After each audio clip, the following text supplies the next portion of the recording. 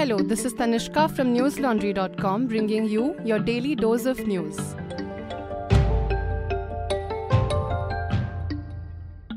Today is Tuesday, the 20th of December. A massive row broke out in the parliament today with the ruling BJP demanding an apology from the Congress over a controversial remark by Congress chief Mallikarjun Kharge, NDTV reported. During the Bharat Jodo Yatra at Alwar, Rajasthan yesterday, Kharge had asked rhetorically whether even the BJP's dog had died for the country or not, as opposed to the Congress party, who he said had won independence for the country. He said that Congress leaders had sacrificed their lives for it. Kharge added that despite that, the BJP claimed to be patriots and called Congress leaders anti-national if they said anything. Almost immediately as the parliament session began today, the BJP leaders jumped in and demanded an apology for Kharge's remarks that they claimed were malicious and offensive. Kharge, on the other hand, refused to apologize, saying that his comments had been made outside the house politically and not inside. Hence, there was no need to discuss it here. He further sharpened his comments, saying that he could still say that the BJP had no role in the freedom struggle. However, as the chaos over the comment increased in the House today, Vice President and Rajya Sabha Chairman Jagdeep Dhankar pointed out that this remark was made outside the parliament and someone might have gotten carried away and said it. The Lieutenant Governor of Delhi, V.K. Saxena, directed the Aam Aadmi Party to pay an amount of Rs 97 crore that was allegedly spent on non-conforming advertisements. He implied that the party used government ads to promote the AAP instead. According to an order issued by Saxena, these payments were on account of advertisements published in violation of Supreme Court guidelines on using public funds for government ads. As per the document, the INB ministry had constituted a 3-member committee on content regulation in government advertising, which investigated ads published by Delhi's Directorate of Information and Publicity.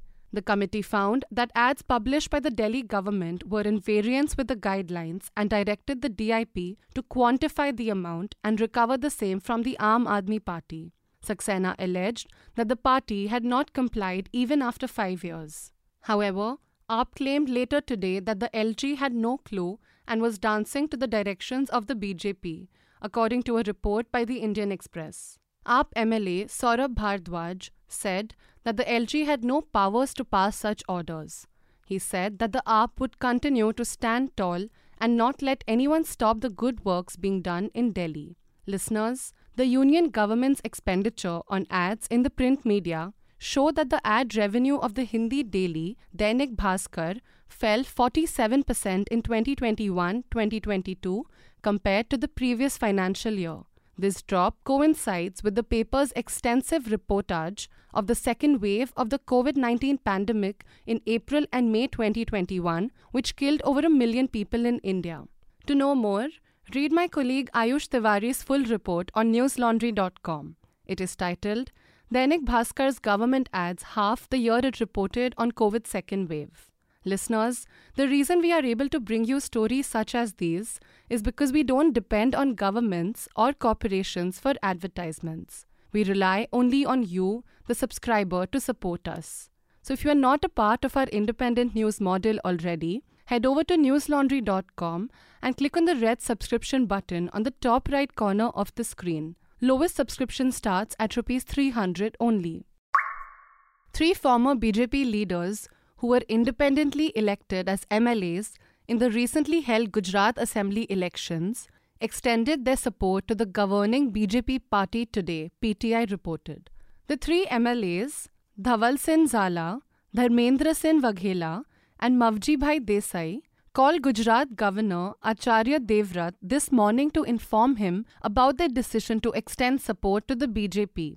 Notably, this took place before the commencement of the first session of the newly formed Legislative Assembly in the state. The 3 leaders had been associated with the BJP earlier. After they decided to contest as independent candidates, they were suspended by the BJP.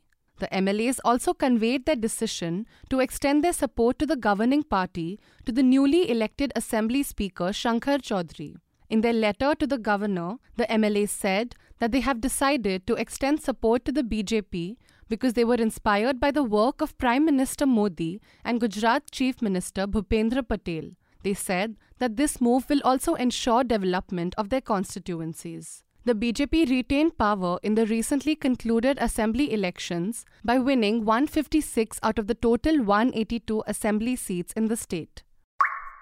Maharashtra Deputy Chief Minister Devendra Fadnavis announced today that the Shraddha Walkar murder case will be investigated by a special investigation team of senior police officers, Hindustan Times reported.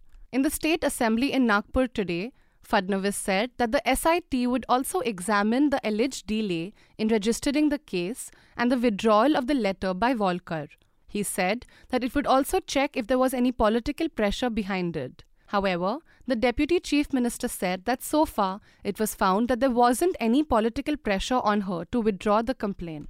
Walkar was allegedly murdered and her body was chopped into 35 pieces by her live-in partner earlier this year.